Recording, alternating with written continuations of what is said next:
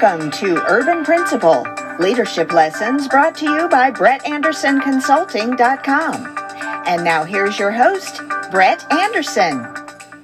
And welcome back to another podcast. We are on episode 59, season 2.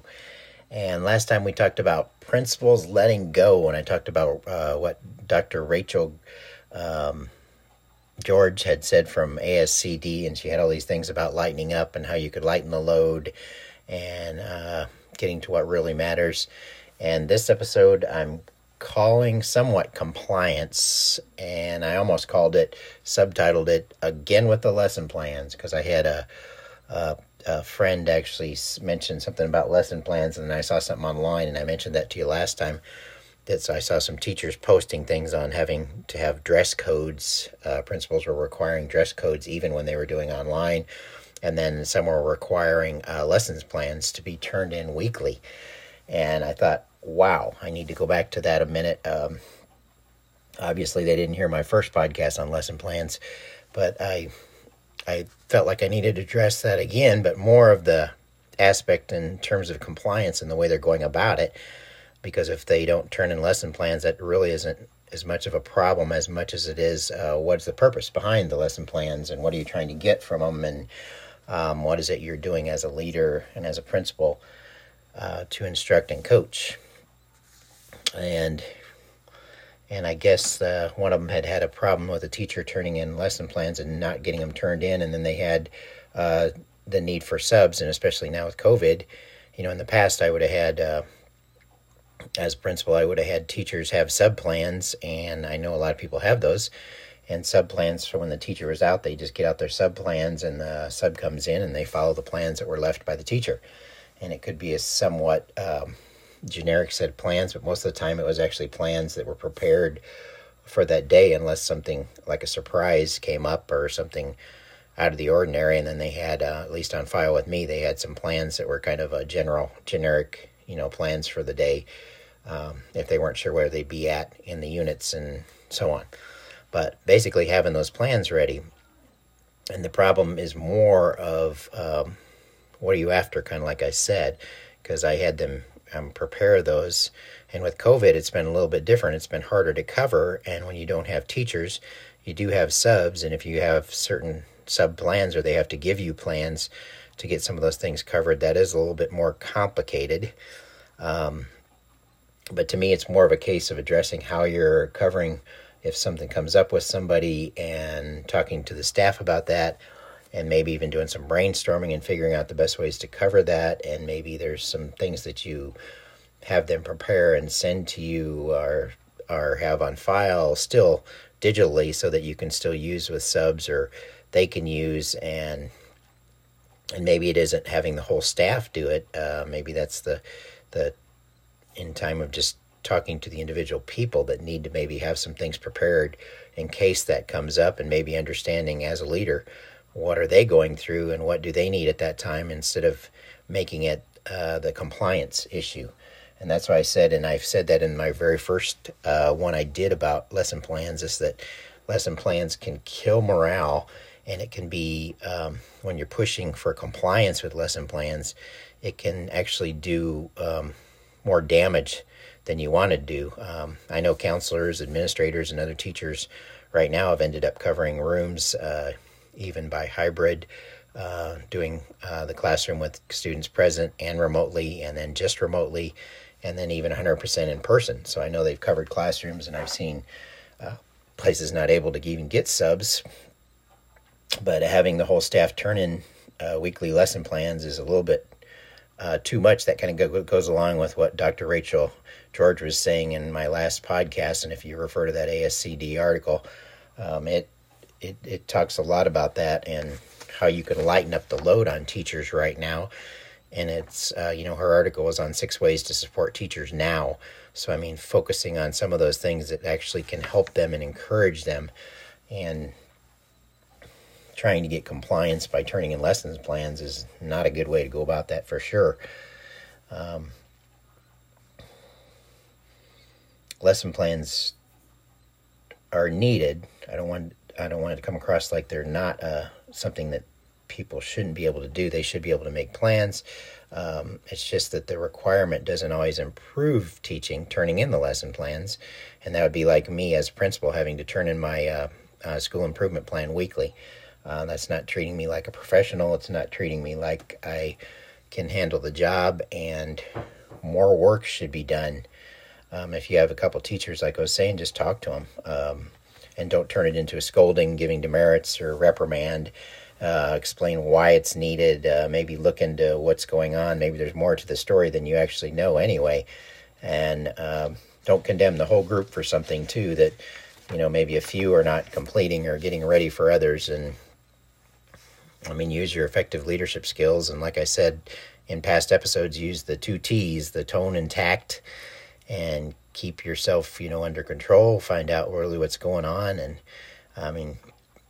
lesson plans are great when you're a new teacher for sure, because you're learning to plan. You're trying to learn to lay out different things. All of my student teachers right now I work with from the university. I work with coaching and helping them to learn to do lesson plans and to set up kind of a template and to set up the best structure for learning. And we look at setting learning targets and learning goals, student-friendly learning targets, and building in anticipatory sets and building in the gradual release frameworks. So I still believe in that big time from Schmoker, Mike Schmoker, getting that gradual release in where you're doing modeled, shared, guided, and independent learning. And then even doing things to motivate the students and different types of questioning and exit tickets, and all those things are excellent teaching strategies. And that's a lot of why you're learning to do lesson plans and set up your lessons in a correct structure or framework. And as a principal, I coached and taught a lot of those elements of good, effective teaching and lesson planning. And the key word is coached.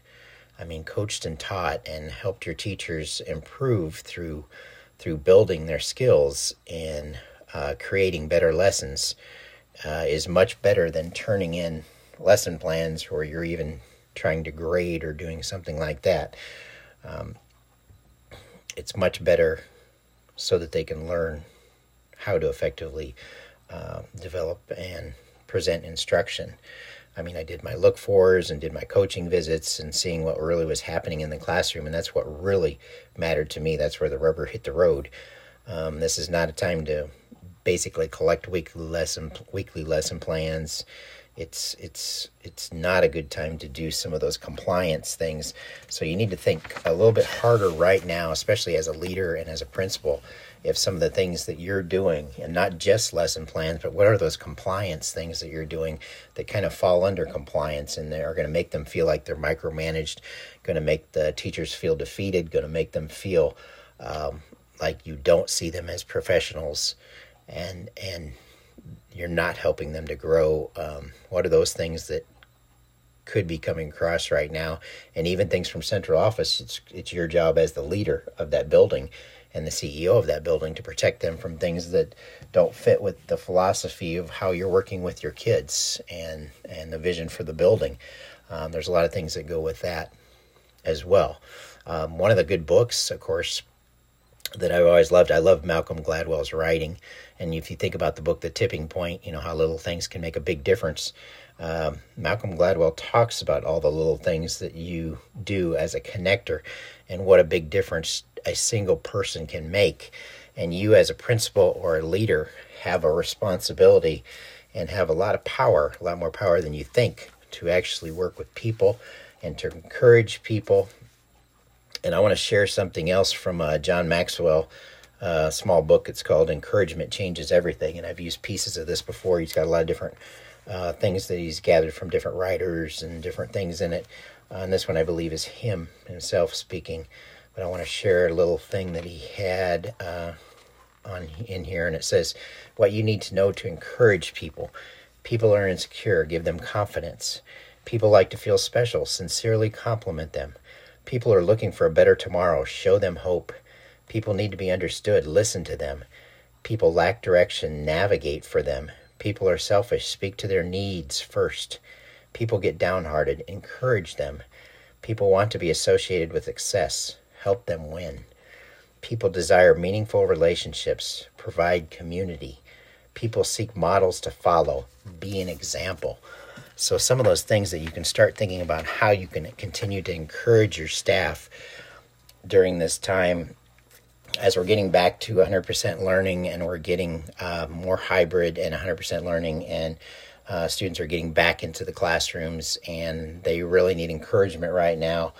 They have been lacking that personal touch, that personal connection with their teachers, and teachers themselves have been lacking that as well, and they need that support right now. So if you're a leader or a principal, make sure that you're supporting your teachers, and make sure you're doing what you can to help them stay positive in their position, and do what they need to do to build up our students and to get our students back on track, because we have to make up some ground now. And I want to end tonight with a quote, and our quote is, one person with commitment accomplishes more than 1,000 with an opinion. And that was Orrin Woodward. And that kind of wraps us up tonight. Don't worry, I have plenty to talk about in future episodes. But for now, as we get ready to wrap, continue to stay safe out there, continue to wear your mask, continue to keep the social distancing, and keep getting those vaccines. I know the educators in our largest major district around me are starting to get the vaccine now, so that's finally getting out to educators. So make sure you get vaccinated and stay safe, and keep promoting effective leadership through productive culture changes. And until next time, let's remember to stay positive.